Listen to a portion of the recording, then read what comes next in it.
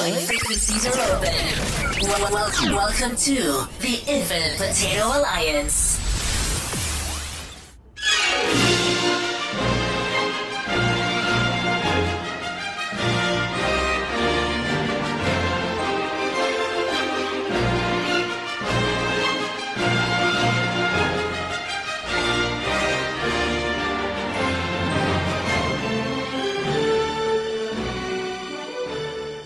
From the historic Cosmic Potato Studios, welcome to That Star Trek Podcast. This is your place for detailed analysis and speculation of all things Trek. Now, on with the show. Welcome to That Star Trek Podcast, everybody. Your one-stop shop for everything Star Trek. Tonight, we're going to be discussing Strange New Worlds, Season 2, Episode 8, Under the Cloak of War, written by Davey Perez and directed by Jeff W. Bird. I don't think we really need a synopsis of the episode, but just to sort of remind everyone of what happened, it's the one where most of the episode is Chapel and M'Benga having shared flashbacks to their time in the war, the Klingon War, where they met on the front lines, and they both experienced some pretty traumatic things because there was a Klingon general. Was his name Dakra? Is that it? Dakra, son of Raul. And he was known for being pretty brutal. He murdered not just soldiers, but he was known for killing civilians as well, human and Klingon. Now, in the present on Enterprise, this very same general is now an ambassador because he defected and now works for the Federation. He comes on board, and for some reason, Starfleet, because this is consistent, Starfleet brass are incompetent/evil, and so they force war veterans specifically to interact with this ex-general, now ambassador. And so Ortegas and M'Benga and Chapel are forced to interact with this ambassador. And it is pretty traumatic for all of them in differing ways. Now, the main bit of the episode is the ending where M'Benga gets into a scuffle with the ambassador and kills him. And the episode leaves it ambiguous as to whether or not it was or I guess to what degree it was self-defense. Did M'Benga plan to kill the general or the now ambassador? Or who shot first, basically? Who grabbed for the knife? And it is left deliberately ambiguous. And I think my first question is going to be, do you all think that M'Benga intended to kill the general? Without a doubt. Absolutely. That's why he was saying, why didn't you just go away? Why did you have to stay? Why did you come back? Because he kept saying, just leave, get out of here. Well, that's it exactly. First of all, he brings the knife to sickbay. So, I mean, it's almost implied that he's like carrying it around with him at this point. So that implies some intentionality. But when the ambassador comes to sickbay, M'Benga asks him repeatedly to leave. So he's trying to extract himself from this confrontation. Chris? I just don't know. This was the crux of the episode. We were going to start with the big guns right away, huh? Yep. That's how Neek runs the show. I want to say that M'Benga didn't intend to kill him. I want to say that it was circumstantial, but everything in the episode points to the fact that he has no problem with ending this guy. As a Star Trek fan and someone that wants to believe in some of the ideals that were espoused in this episode, even though they come up against a hard reality, I want to say that M'Benga didn't intend to kill him. I want to say it was just a circumstantial thing, and I think it was kind of a cop-out that they left everything behind a very sort of obscuring screen in sickbay where we couldn't really see what happened. I think that we probably should have seen what happened, but it was the one punch that they pulled in this episode and the one they should not have. I was going to ask that. How do we feel about that deliberate ambiguity? Do you feel like the show should have made it like extremely clear what exactly happened?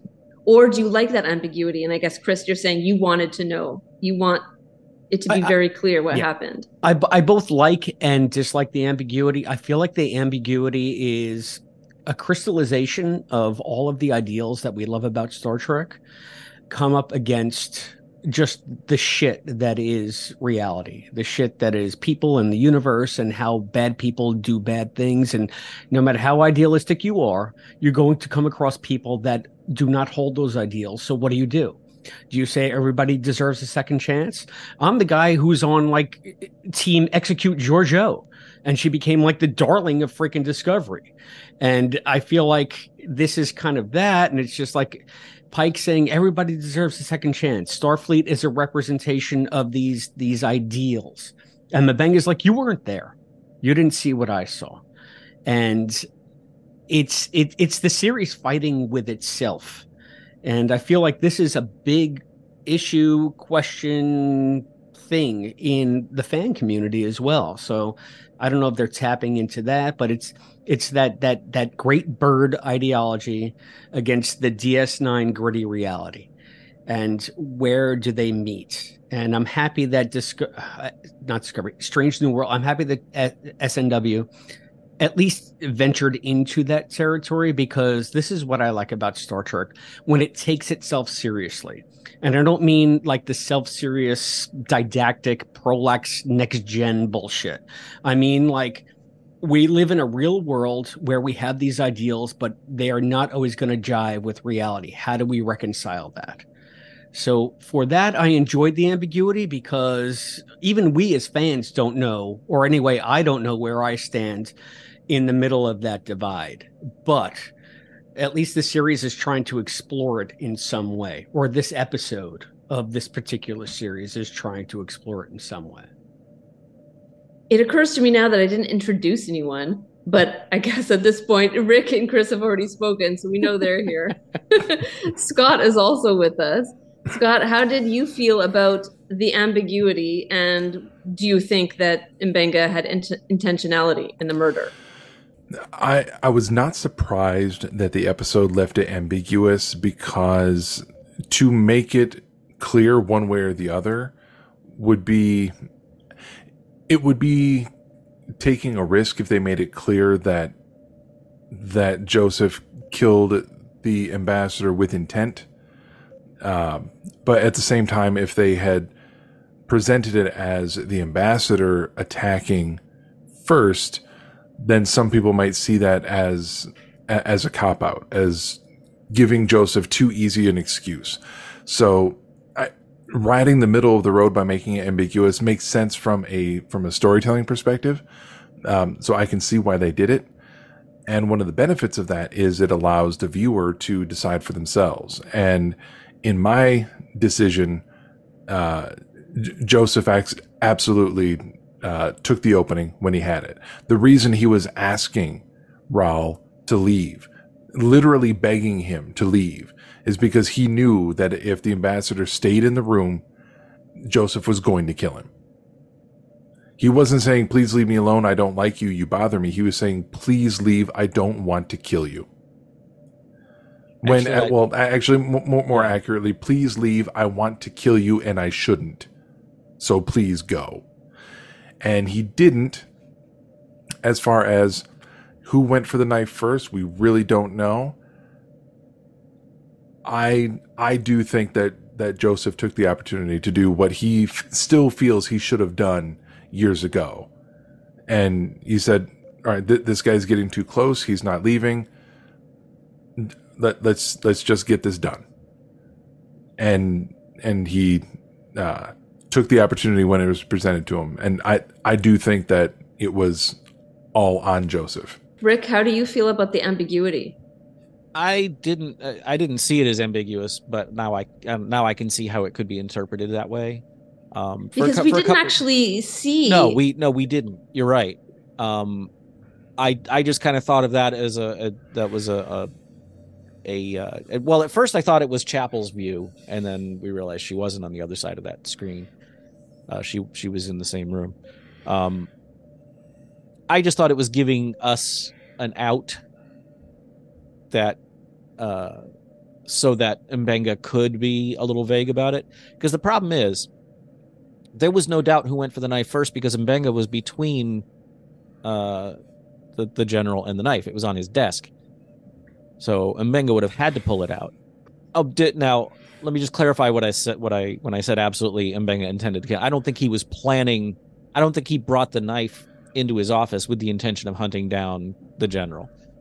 I think he was just looking at it and arguing with himself whether he was going to do it or not. And then the general came in, and it was more of a crime of opportunity. But if there was any doubt, Mbenga cleared that up on his own, because he said, "I didn't start the fight." And it was, and then, that if they had stopped there, I'd have been fine. But then later in the conversation with Pike, he says, this guy killed civilians and children. What if he started the fight then? So he even admitted there that his "I didn't start the fight" was something of an evasion. But he's right. The general did start the fight. Oh, I don't disagree with him at all. What about Chapel? I fully support her supporting Mbenga, because she went through the same thing he did. She understands where he's coming from. And she never really lied, because all she said is, it was self-defense. I saw it. That is the knife that belongs to the butcher of Jagal. And it's a bit of an obfuscation, because Pike and everybody believes that the butcher of Jagal is the general, when in truth, Mbenga is the butcher. And so she didn't exactly lie, but she still sort of obfuscated the truth. She also came in late enough that she may truthfully have not seen who pulled the knife out of the box. Because she said she saw the whole thing, but she didn't come in until they were already fighting with the knife. Sure. I have to jump in and say that now that we have named Joseph as the butcher of Jagal, this episode, maybe it's just been a long week for me, but when we got to that scene, and this character that we have seen multiple times this season as wishing more than anything else that he could leave the violence behind him in the past and focus on being a healer. And this season, more than last, and more than once, he has been forced to return to the violence that he is familiar with. And when he admitted that he was the butcher of Jagal, which I did not catch on to maybe as early as I should have, but it started to become clear. And then when he used that descriptor for himself, that is the part of the episode that tore me up. I had tears coming down my face, and I was actually saying, I think I was saying out loud, "What?" Because I didn't even understand, why am I so affected by this? And I think a lot of it is from Bab's performance. When he told the butcher of Jagal, "No, I am the butcher of Jagal." Oof. It was a wonderful performance, and I think a really well-constructed scene and well-written dialogue that, for people who weren't keeping up as quickly, so when the realization hits them exactly when the writers want it to, that, oh, Joseph is actually the butcher of Jagal. Very affecting. Yeah, I mean, I didn't even bother asking at the top of this episode if you guys liked this episode, because I'm assuming you all did. It's incredible. Correct? Yeah. Very much so. Yeah. I loved it. I also find it kind of strange that we get this episode with the subject matter in these flashbacks while I'm doing a top to bottom viewing of MASH. Interesting. It was Space MASH. Yeah, there were a lot, and right down to the cardiac massage. Yeah, exactly. I saw an episode where Hawkeye was pumping someone's heart manually, like 3-4 episodes ago of MASH. He did that, and then this happens in this episode. It's just kind of weird. Also, a little extra funny for me because I had the notion like 20 years ago of a Star Trek spinoff series that's a Starfleet mobile Army surgical hospital set during the Dominion War. Smash. Yeah, more or less. They could call it that. Star Trek Smash. Okay, let's get back to Chapel, though. Do you think she had to, again, not exactly lie, obfuscate? Do you think she and Mbenga had to do that? They could have told the truth, even if Mbenga had pulled the knife and just gone ahead and stabbed the general. Now, legally, that's not self-defense because, he showed up there with the knife. But morally, you could argue trauma.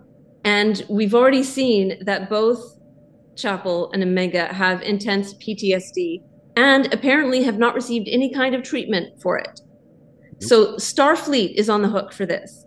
So they could have been completely honest and said, listen, we are deeply traumatized. You forced us to interact with this guy. He came at me. He did start that fight and I ended it. And that would have been fine. And I do believe that Pike would have gone to bat for both of them. Well, I mean, Chapel at that point would not have been involved. Pike would have gone to bat. So why then did they choose to claim that it was self-defense? You know what it reminds me of is the episode The Most Toys from TNG. Yep.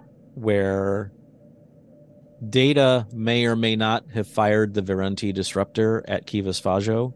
Mm-hmm. And he does not, when they beam him in, and O'Brien's like, "This is weird. There was a weapon in discharge," and Data's like, interesting. Doesn't confirm or deny. He lies his ass off. Perhaps something occurred during transport. Bullshit, Data. You pulled the trigger. Exactly. Yeah, I always interpreted that as Data having pulled the trigger. Yeah. Yeah. Yeah, I never had a doubt. No, I'm not saying that there was doubt. It was, but the fact that Data lied, which I thought was a very interesting choice to make. Well, if you really want to split hairs, he didn't necessarily lie. He just posed a hypothetical question and left it at that. Yeah, it's not a lie of omission for an android is still a lie, according to Asimov. But you're right. It's a good comparison to this episode because it's the sort of thing where they're not technically lying. They'd probably pass like a lie detector test, but they are they're playing in the shades of gray. The fact that Chapel backs up Mbenga did not surprise me at all. No, me neither. The fact that Mbenga actually used the line, I forget the exact wording, but shouldn't some people pay for their actions? And yet he's kind of hiding behind the ambiguity was a little odd.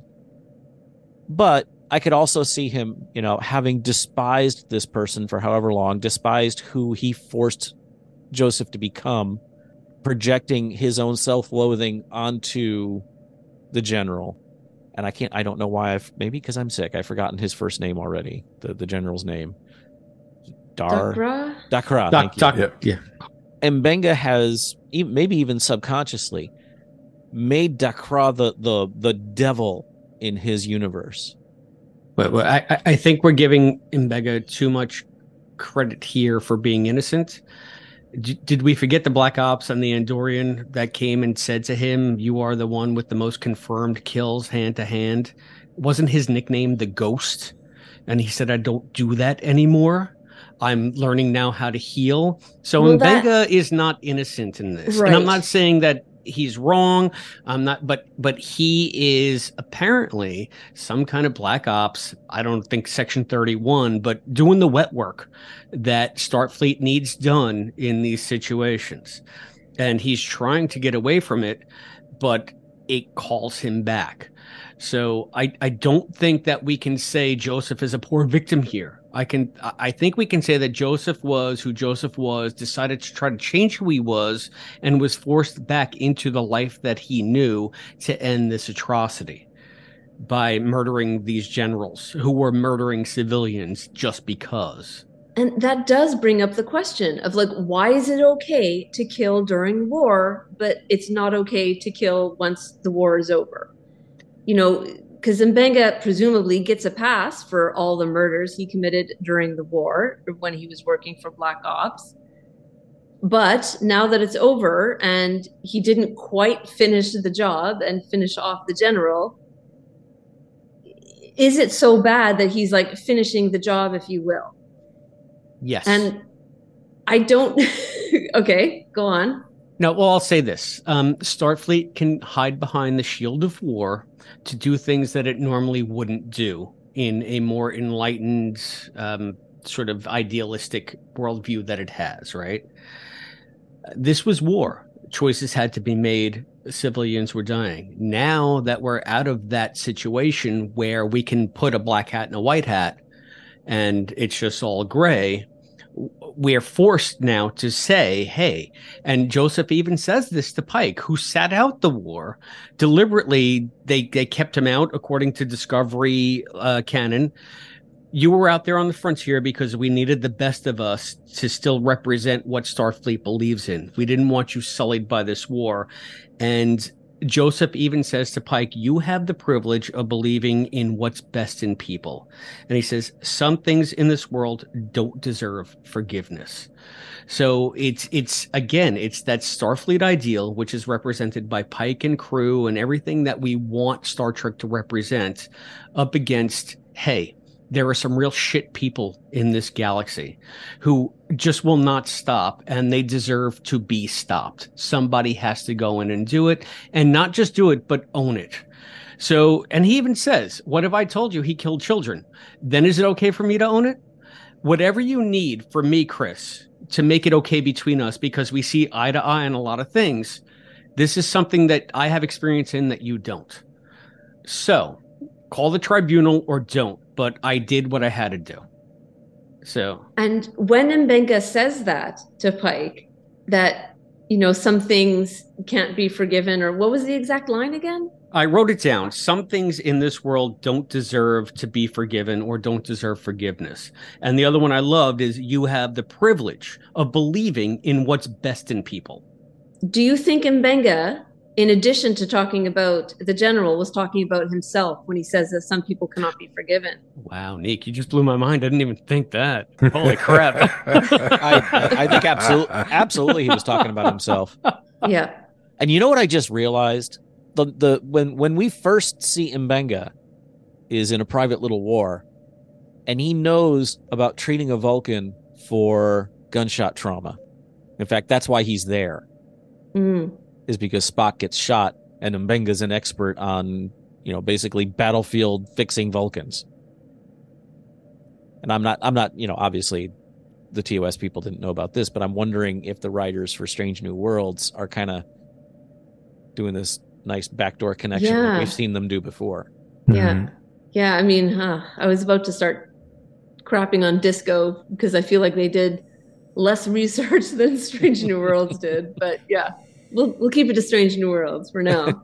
But okay, do we buy that the ambassador, or the general turned ambassador, was legit? Was he genuine in his efforts for peace, or is Ortega's correct and that was all a long con?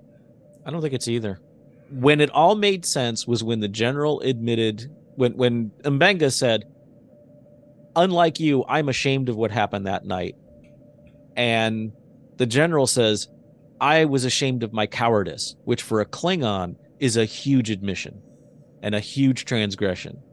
So I don't think he's I don't think he's working for the Klingon Empire. I don't think he's trying to infiltrate Starfleet. He's afraid that if his fellow Klingons find out what really happened that night, they will tear him apart. And he truly is a coward. And we've seen cowardly Klingons before. So I think he saw this as an opportunity to go hide in the Federation and have a nice cushy job at the same time. Yeah, 100% on that. And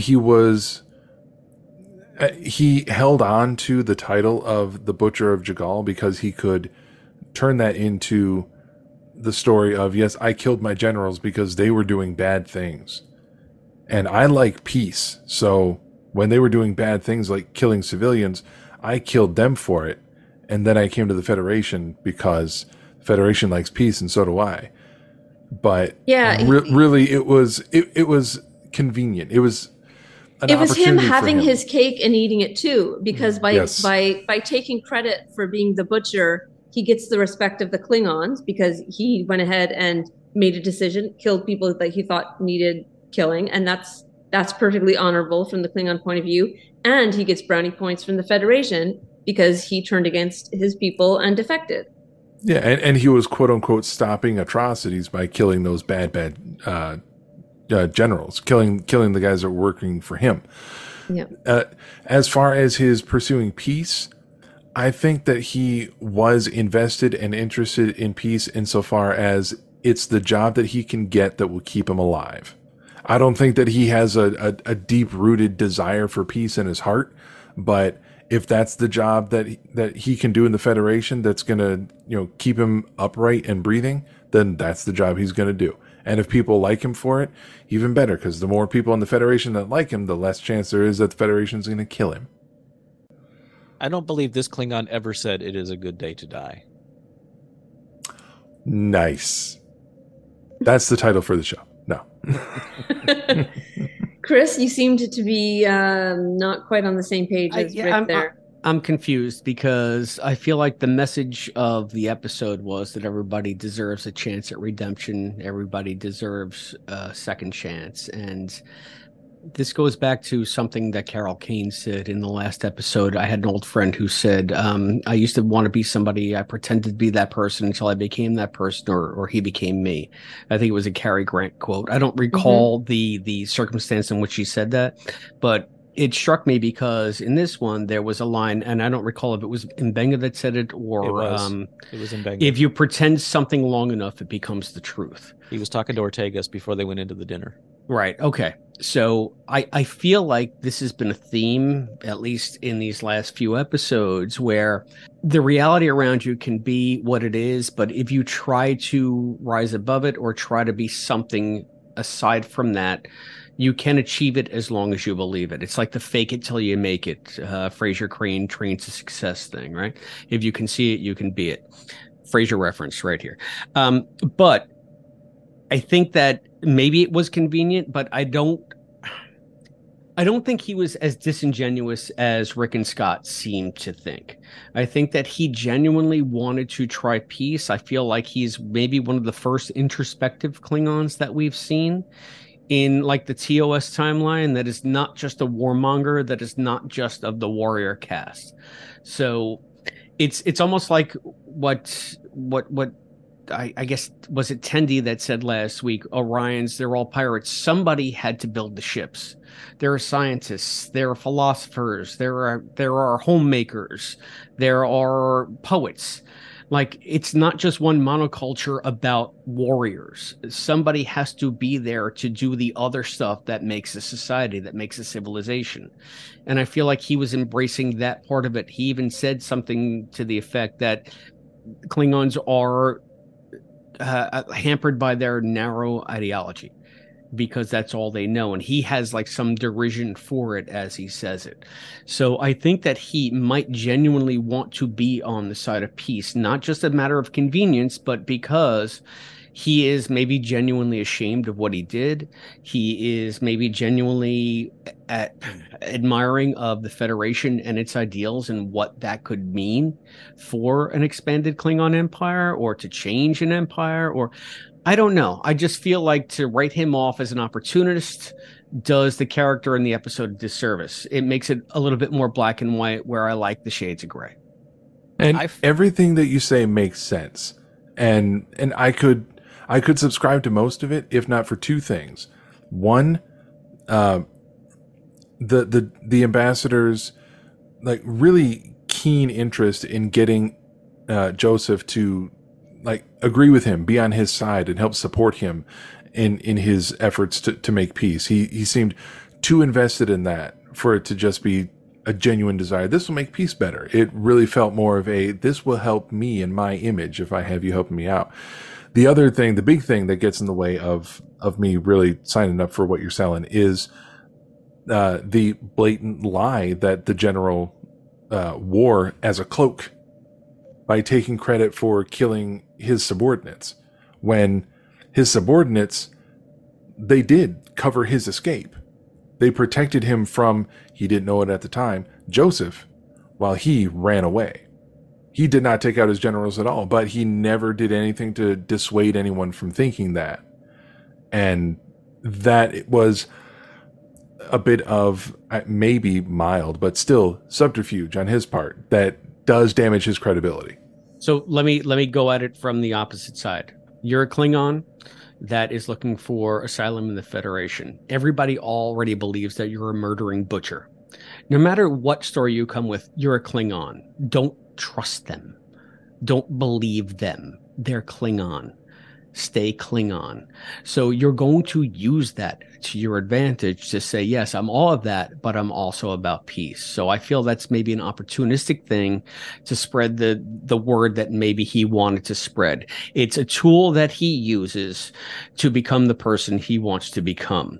And whether or not it's a lie, it's still a useful tool. And I think he saw Mbenga as that. He was constantly poking at Mbenga this episode. Mbenga wanted to leave that dinner. Actually, he stayed because he's just like, screw him. I'm not going to give up a seat at the captain's table to give this guy the satisfaction. You know, F this ass. It's Pike who says to Mbenga, maybe you should go to see about Ortegas, and I think Christine needs more help. And Mbenga says, yes, sir. And he goes to leave, and Ra grabs him by the arm deliberately and says, I understand that you're practicing Makta, whatever this combat is, you know, without restriction. Why don't we have a fight? Like, so he's deliberately poking at him. I get that. But I feel like it's in service to keeping up this ideal that maybe he's cultivating. Maybe he is a giant faker, but I think he wants to see a specific end. And he sees who he is realistically in the lens of the Federation and says, this is how they see me. I need to turn this to my advantage. Maybe that's the opportunistic part, but I don't believe that he's just pursuing peace as a means to get out of dishonor. I think that maybe he is genuinely interested in pursuing peace. And maybe that's the idealist in me. Now, not to make everything about Moonshow, but I am very steeped in Moonshow right now. Moonshow for All Mankind on Apple TV. That's it. A For All Mankind podcast right here on the Infinite Potato Alliance. If you watch For All Mankind, you should be listening to Moonshow. Moonshow. But I couldn't help but see the parallels between the general and the real-life Werner von Braun. So he's a former Nazi, and then he gets recruited by NASA, and he works for the Americans. He legitimately works for the Americans, but the question that For All Mankind asks, and that plenty of people asked in real life, is that, is his genuine intention valid? Does it matter? He was a Nazi, and maybe he didn't have the gun in his hand and killing people, but he was fully aware that plenty of people were dying building his rockets. So he was complicit. So bringing it back to Star Trek, does it even matter how genuine the intentions are from the ambassador? He did kill children. He did kill civilians. Can he be redeemed? Is there a possibility of redemption for someone who did something that evil? And is the Federation equally complicit now that they're taking him on board and letting him be a peace ambassador? Absolutely. Yeah. Because he keeps... One of the things that bothered me through the whole episode was things like Ra saying, the Klingons are a bunch of people who are stunted by their ideologies. And I am trying to make up for the mistakes of my past. And he's giving all of these kind of psychological buzzwords and bullet points that sound to me like he's just learned them over the years, that this is what the Federation likes to hear. This is the kind of crap that they eat up like candy. Because he's acting like, oh yeah, I got some parking tickets and one moving violation, and I'm trying to make up for that, as opposed to having massacred thousands. And he's absolutely baffled by the fact that Mbenga is not buying it, because he doesn't realize who he's dealing with yet. And so he has been able to punch through and win the trust of so many Federation people by using this Federation language that no Klingon would ever say. And I'm sorry, Chris. I respect your opinion. I see where you're coming from with it. I disagree wholeheartedly. I think that Ra is an absolute opportunist. Opportunist.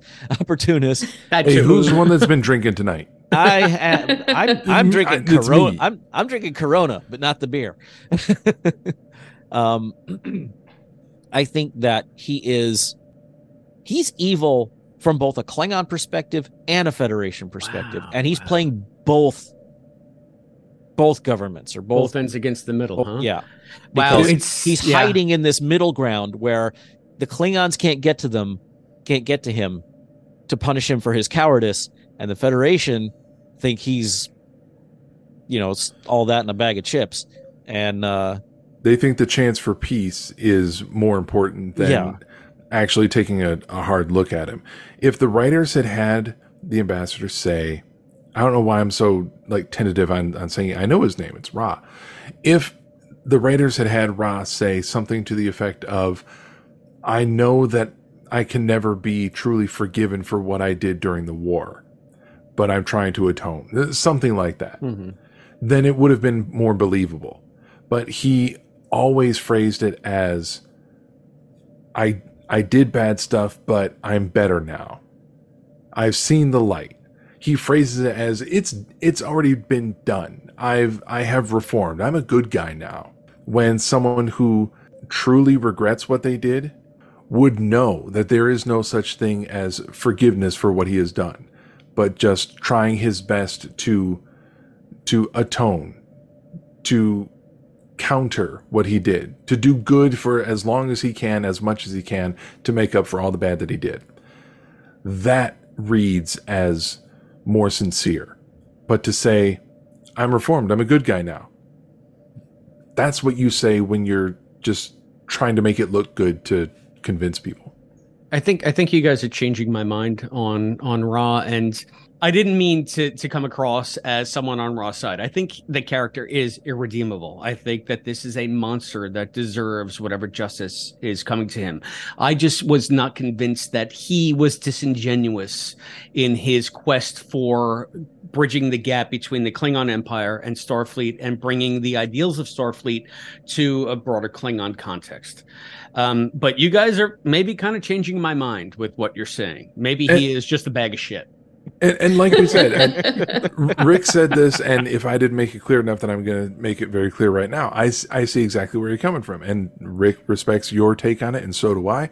But I think this is one of the reasons why this episode is so interesting, because we can see where you're coming from, and I believe that you see where we're coming from. Yeah. But we're having different interpretations of the same episode because it was so well constructed that it allows the viewer to make these interpretations for themselves. They're not spoon-feeding every single detail to us. They know this is how it is. They're presenting the characters and they let the viewer decide, which is a hallmark of great writing. Yeah, and that's us. One of the many reasons this episode is so amazing. I think that this episode, I think, moves up into like Duet or Devil in the Dark territory as far as being some of the best examples of Star Trek out there. Let's talk about Pike. How did you feel about his reaction to things? He was riding so hard for everyone can be redeemed, and I understand that he's a captain, and it's his job to follow orders and protect the ambassador and toe the line. But do you feel that he was being insensitive towards the war vets and his crew? And do you think he was being too naive? No and yes. No, because Pike has been like the perfect captain for 3 seasons now, 2.5 seasons now, if you count his time on Discovery. I liked seeing a chink in the armor. And that chink in the armor is he's been in scuffles, he's had a battle here or there, Rigel 7, things like that. Not what we saw in Rigel 7, what happened in the events of the cage. But he never went through actual warfare. And so he's the poster child for the Starfleet ideology of everyone deserves a second chance. Everybody has a voice, and we've seen it. And, I've called him out on it many times of, just once I'd like to see him go, will you shut up and do what I ordered you to do for once? I think Pike's flaw is that he does believe everybody is redeemable and everybody is good in some way. And so when you bring in a con man like Ra, Pike is the kind of person who, especially because he's under orders, is going to swallow it hook, line, and sinker. I think that gives Pike a little bit more Pollyanna than I'd like to believe. I think Pike's a little bit more seasoned. I just think that Pike maybe believes more in the ideology of the Federation and the second chance thing. And even he's a little uncomfortable with Starfleet's decree that war veterans need to now forcibly fraternize with the enemy, which is just the most ridiculous order you could ever level. But it's so perfect for the TOS era, because you think about poor Charlie Evans, and the need for counseling in Starfleet has never been more evident than in episodes like this, where there just needs to be someone who says, hey, how do you feel about this? They don't care about that in the TOS era. They just don't. It's go along, get along, be a good soldier, and toe the line. And how you feel is how you feel, but there's duty as well. And I never thought I'd be like a fan of like a Troy as a character, but the more I watch TOS, the more I realize, wow, there is something fundamental missing from this dynamic. And if you just had someone to say, hey, how are you? How are you doing? A lot of the TOS drama and a lot of the stuff that we saw as like damaging in TOS could have been averted, could have been taken care of, could have been nipped in the bud. So so Pike following those orders from the Badmirals, because they're all Badmirals in Star Trek, we know this. Anyway, in TOS they are. It fits in with that cowboy diplomacy aesthetic. I mean, he's got a freaking saddle in the conference room where everybody does their work. I mean, yeah, you get it. It's just like we're still out here on the frontier. We're still doing it, rough and ready. We're still blazing guns first. So, I can buy Pike doing that 100% because he is a company man. I could buy Pike relaying the orders to Chapel and Mbenga that Starfleet wants veterans to interact directly with this ambassador. I was surprised that that's where he stopped, because we've seen Pike go against Starfleet orders already.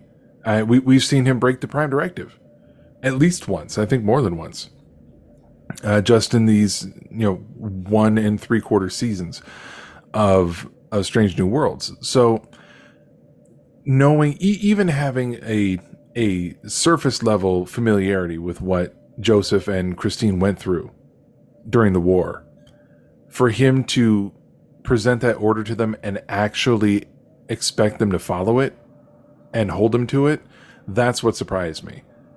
Because the Pike that we've seen already would have told them, this is what Starfleet says, and now this is how we're going to get around it, because you two should not have to be put in that position.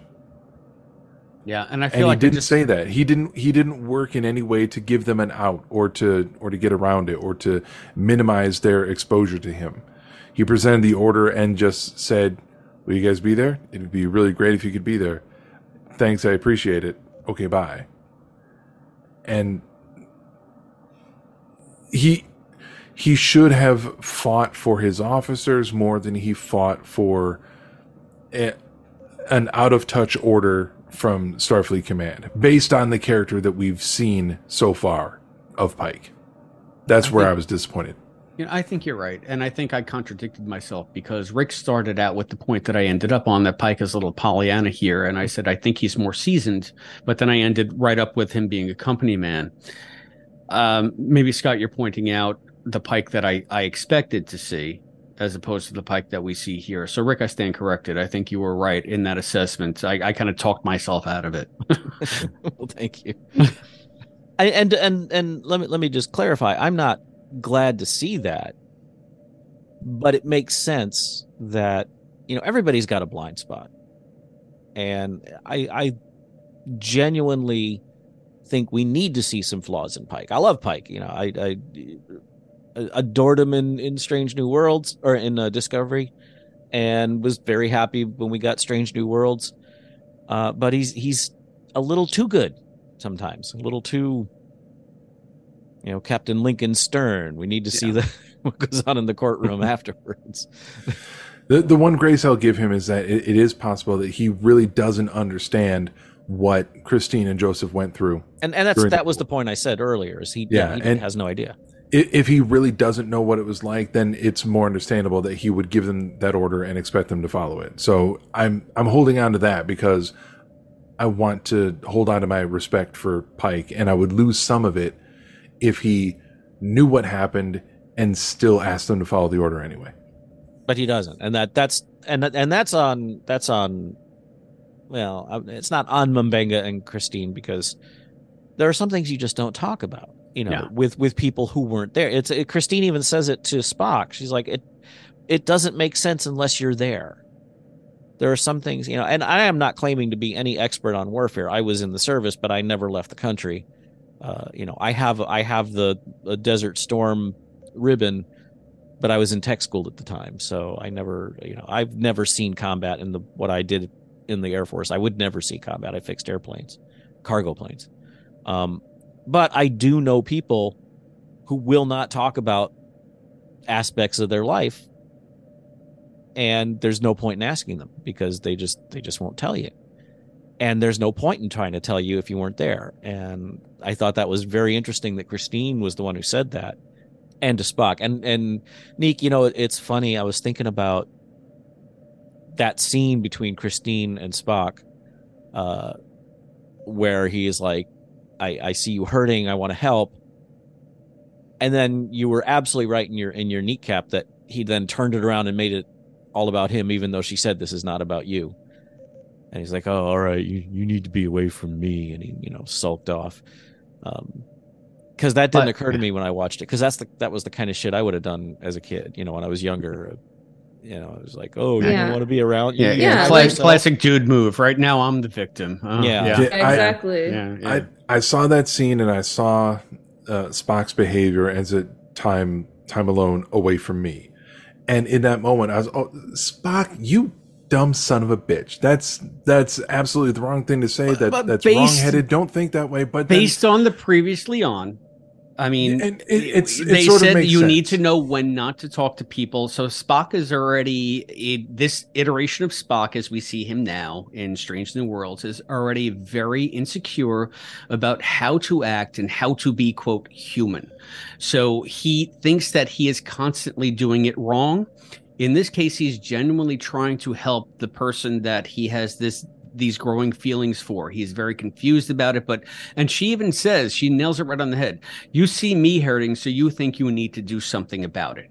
And yes, 100%. As a guy in a relationship, a long-term relationship, yes, when my wife is hurting, I feel like I need to do something to fix it. And it takes a long time to learn, maybe just back away and be supportive. But Spock, it's all new to him. Like we said in a couple episodes ago, he's basically a teenager at this point. All of these emotions are flooding into him. So the fact that he can't fix it and it makes him petulant and dismissive tracks. It just tracks. Yeah, it certainly makes sense. But it was still hard to see it because it's understandable, but it's the wrong move. And it's the opposite of helpful. And what surprised me is it didn't because he's 16. It didn't occur to me until this discussion right now that was the end of that particular thread of the story. That is not revisited in this episode. That's just that's it. And I had forgotten about it. Spock said that. So okay, well, there's going to be a scene near the end where Spock and Christine come back and they have another touch base conversation. But it doesn't happen. Ever since they got Spock and Chapel together, every episode has had another little drop of them breaking up, because we know ultimately that they break up, that they don't end up together. And I think the show is very smartly giving us these little nuggets of why this relationship doesn't work.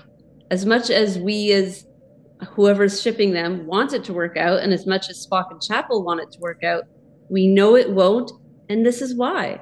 Because Spock doesn't get it. And he never will get it. We know that he ends up alone. He just doesn't get it. But that's just how he's built. Yeah, that's just who Spock is. It's not even really a flaw. It's just who he is fundamentally.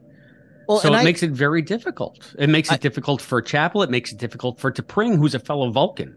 It's just something in Spock is very solitary, very... I don't want to say selfish, but he's just not a relationship kind of person unless it's his brother Kirk.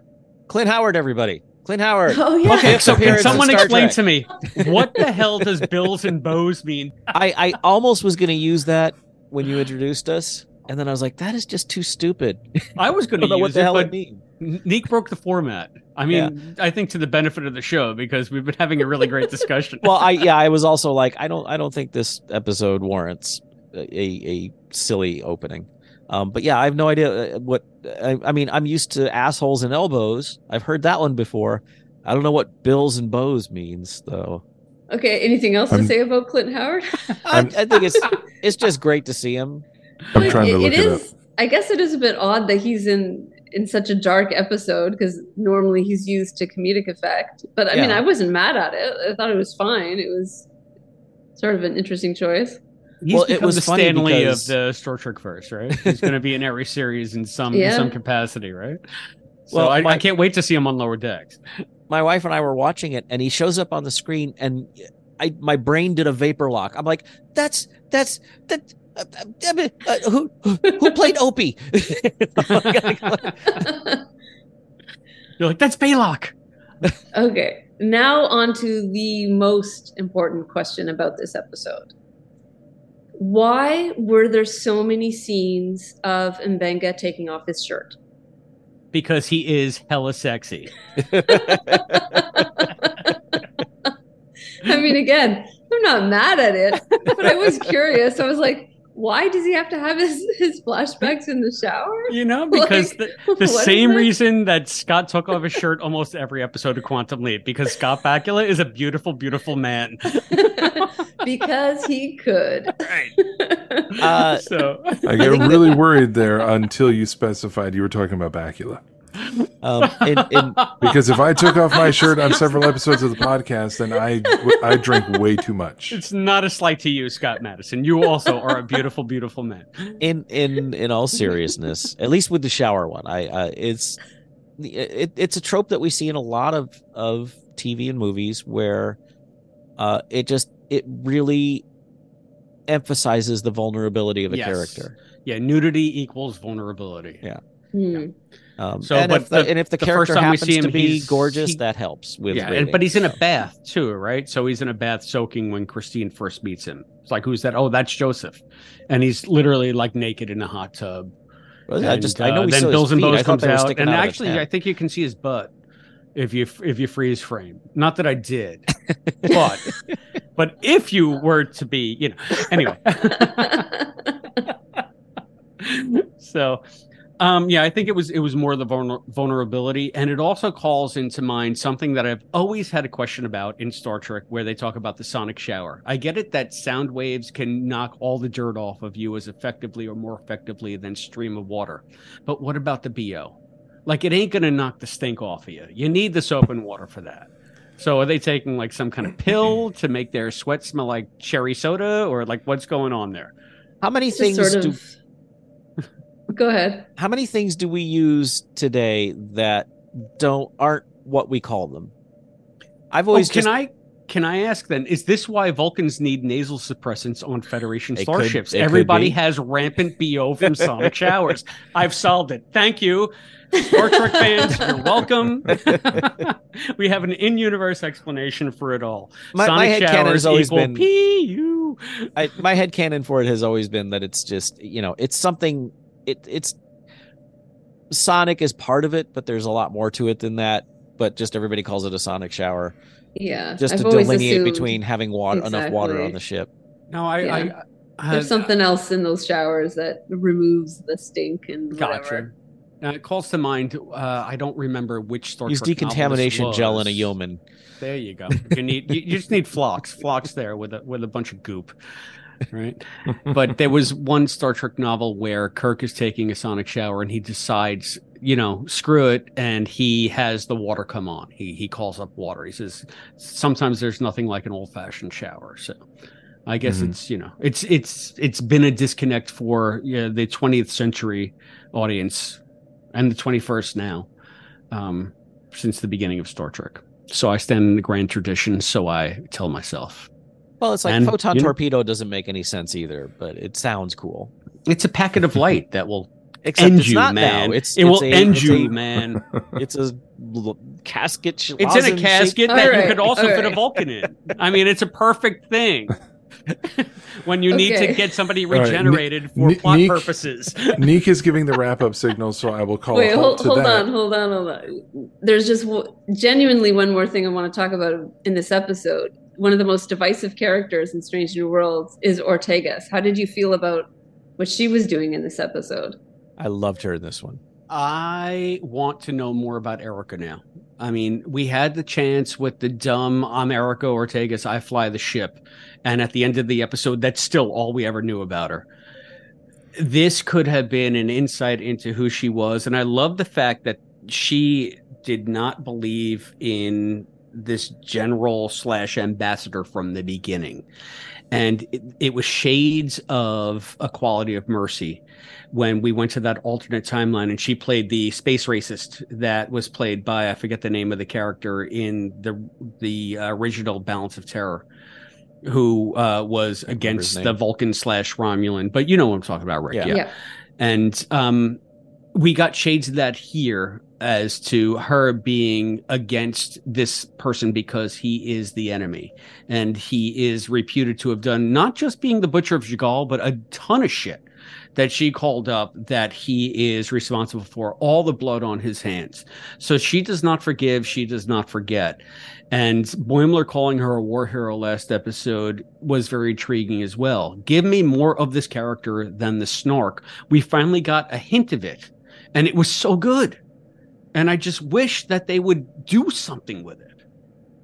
And we finally got Pike, while he didn't call her out on it verbally. Did you see the look he gave her? Yeah, he gave her a dirty look. Yeah. Oh, yeah. I was impressed by Ortegas in this episode because we did get to see a facet of her that we have not been seeing for a season and a half. I was disappointed that the writers chose to give us this much, and yet all of the flashback focus was on Joseph and Christine. And it made sense with the story that they were telling. But to have Ortegas be in a similar situation to Joseph and Christine, but only given that little exposure compared to the other two, it seemed off balance. It was a half measure. Either make Erica, put her on equal footing with Joseph and Christine as far as their experiences in the war and how that's affecting them in this situation, or put her off to the side. Maybe let her have her bit at the beginning on the bridge, but to give us that plus her scene at the dinner and have that be all the insight we get into her and her history with the war, I was left wanting. And I wish they had picked one side or the other. Really give her a lot of meat like they did with Joseph and Christine, or minimize it. But they fell in the middle, and it was not the best balance, I felt. I think it was a good way for them to bring up some of the misgivings of the entire crew, or maybe the veterans in general, so that we could have sort of like something hard to stand against here. It's like, this is where the disconnect lies between the ideology and the reality. And why not have Erica, who is always sort of the loose cannon, who will just snark at a direct order, be the one to be impolitic enough, to be blunt enough, to just speak the truth, which, again, I liked. And she shut herself up when she realized that the guy was standing behind her, but she was not afraid to speak her mind, which is intriguing. And I hope that we get more from the character that is substantive like this, not just surface stuff, not just nonsense where it makes her borderline or directly dislikable. Give me a reason why she's like this, and then I'm completely on board. And this episode went a long way to at least addressing some of that. I think it's interesting that Ortegas was, riding for racism and was proven correct at the end. Thought that was an interesting choice on the part of the writers. Yeah. The impression I got from this is that, definitely she was in the war, and definitely she has opinions, but it almost sounds like, she was a pilot. So I don't think she got the brunt of it. I think she saw, people beam down and never come back, or saw casualties beam up. And I think what they were showing is that she was one of the very vocal and willing to believe every rumor she heard about how absolutely evil the other side was, as opposed to Joseph and Christine, who never talk about what they went through, because what they went through was very real and very traumatic. I don't know if I'm being very clear. My No, you're saying it. Actually, it's 100%. I understand exactly what you're saying, but I feel like what you're saying minimizes whatever she might have gone through, and that's why like her trauma is as real to her as Joseph and Christine. But you can't say, well, it's lesser because they saw something quote worse.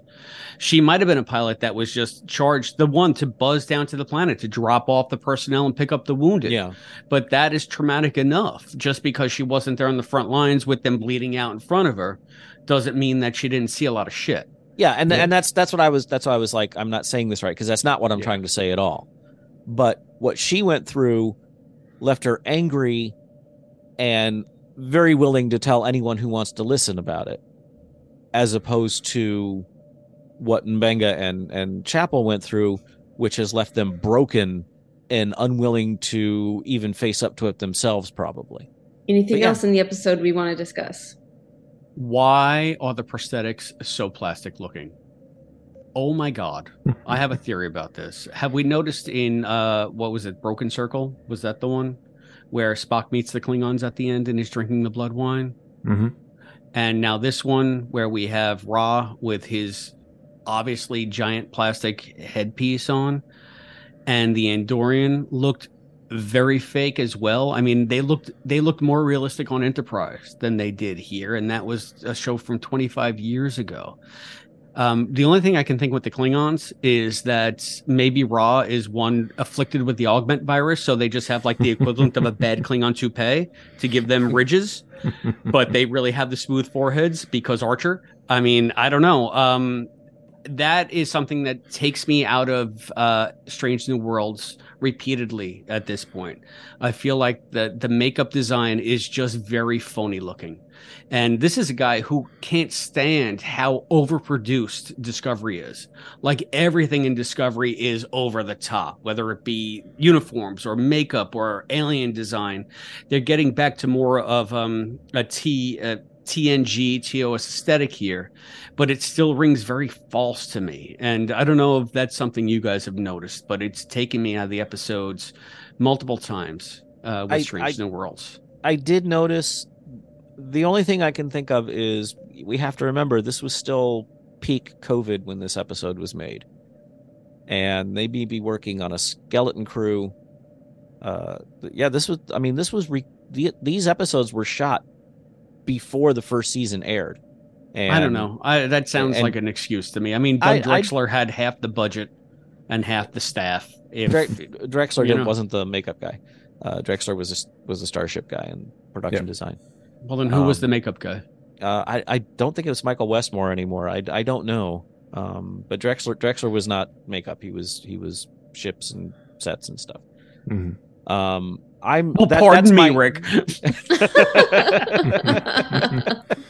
I mean, I'm not saying that this is true. I'm just saying that may be a reason, is that they needed something that would go on quickly, that you could do while an actor or the crew is sitting there with masks on, or you don't want you don't have the luxury of 6 people to a trailer, and I mean, maybe it's a deliberate choice because they wanted to have more of a TOS aesthetic. I'm not sure. For me, I barely notice stuff like that, so it doesn't bother me. But I get it though, because I very much notice costumes, so I understand being invested in the aesthetic of a show for sure.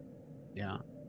Well, the other thing that, if just like little things, the fact that they're at their mid-century modern space bar that looks very much like the TWA terminal in JFK, that there are basically replicators now. It's not even a synthesizer. They're replicating the cup of Racticino right on the bar with the synthesizer ding that comes out when Kirk gets his chicken sandwich and cup of coffee. But it is full on TNG at this point. It's just, they're not even trying.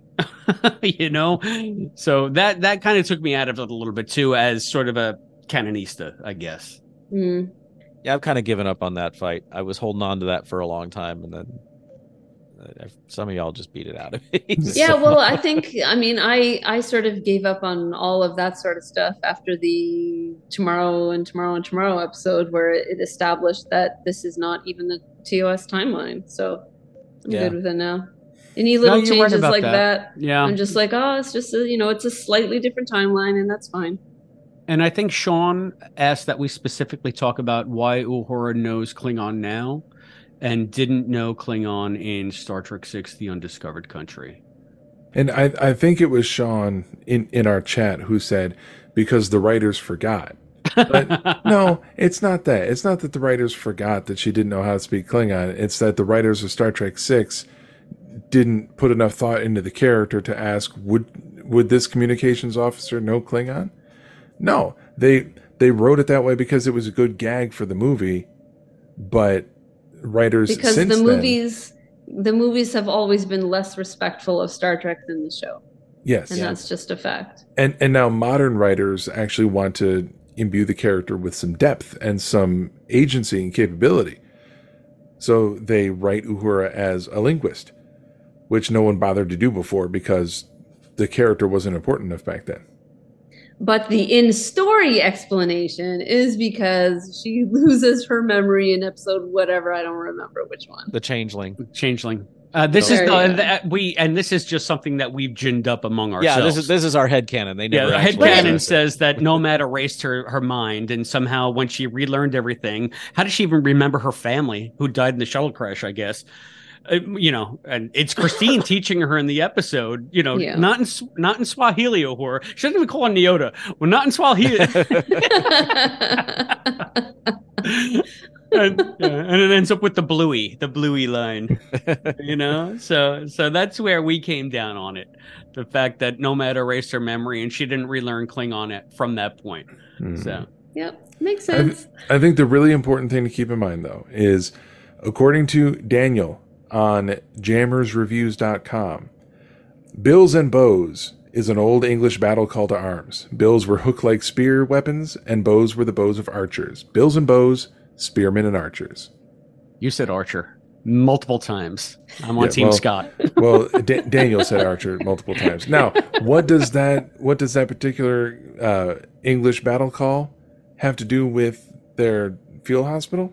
I have no goddamn idea. But that's what a guy on the internet says bills and bows means. So there you are. All right. That's flavor is what we call that.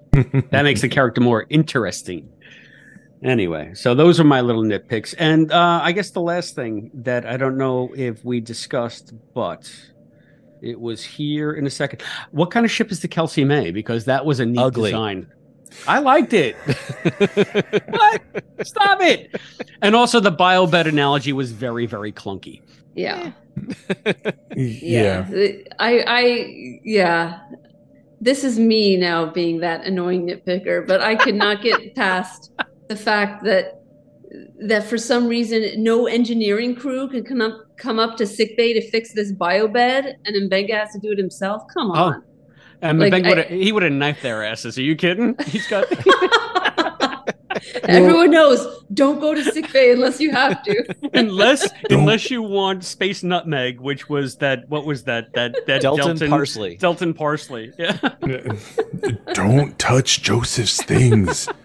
Just don't do it.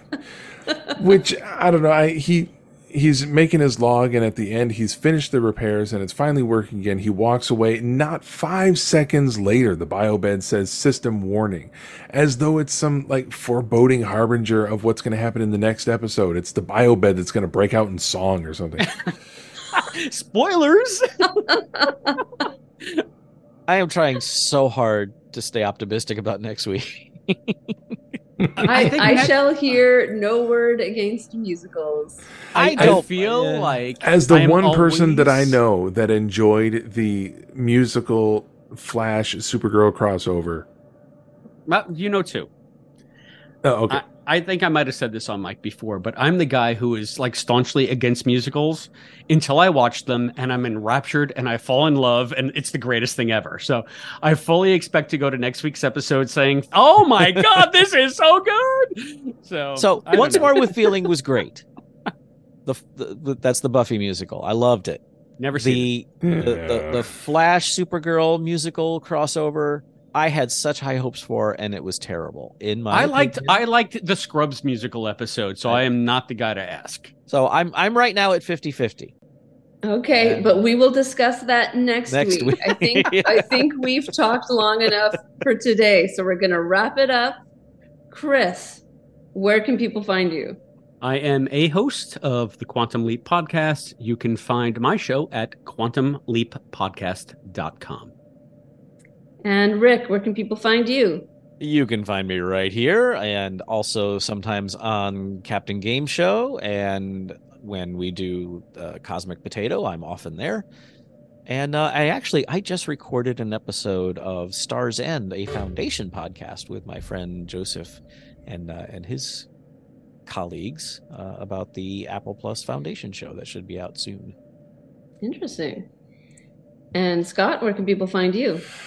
Well, oftentimes you can find me hosting this exact podcast called That Star Trek Podcast. So at this point, I have to give a great big thank you and a round of applause to Neek for picking up the hosting duties this week, because I did not have the time nor the sobriety to prepare for this episode. Outside of this show, you can find me on occasionally Captain Game Show, Cosmic Potato, and Moon Show, which Rick is also on, and he once again forgot to say that he's on that show. Moon Show. And outside of podcasting, you can check out my graphic artwork on my very own website, www.planetrisecreative.com. Easy for you to say. And Neek, as for me, where can people find you? well, you can find me right here at the Infinite Potato Alliance on Moon Show, a For All Mankind podcast. And you can go to my website, superanemic.com, to read my comic recaps of Star Trek episodes. And I'm not sure what the typical outro is for this show. I guess I never paid attention. It's stay tuned for the next episode when you might hear John say, Wrong and now we put John on the spot. That is incorrect, Chris. That's not this show. That's a different show. The outro I like for it this nonetheless, show, Scott.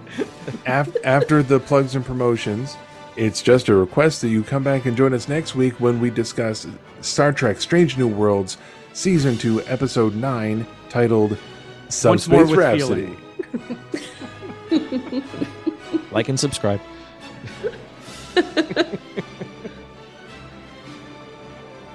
Thank you for joining us for this episode of That Star Trek Podcast. You can contact us on Facebook and Twitter, or you can send us an email at thatstartrekpodcast@gmail.com.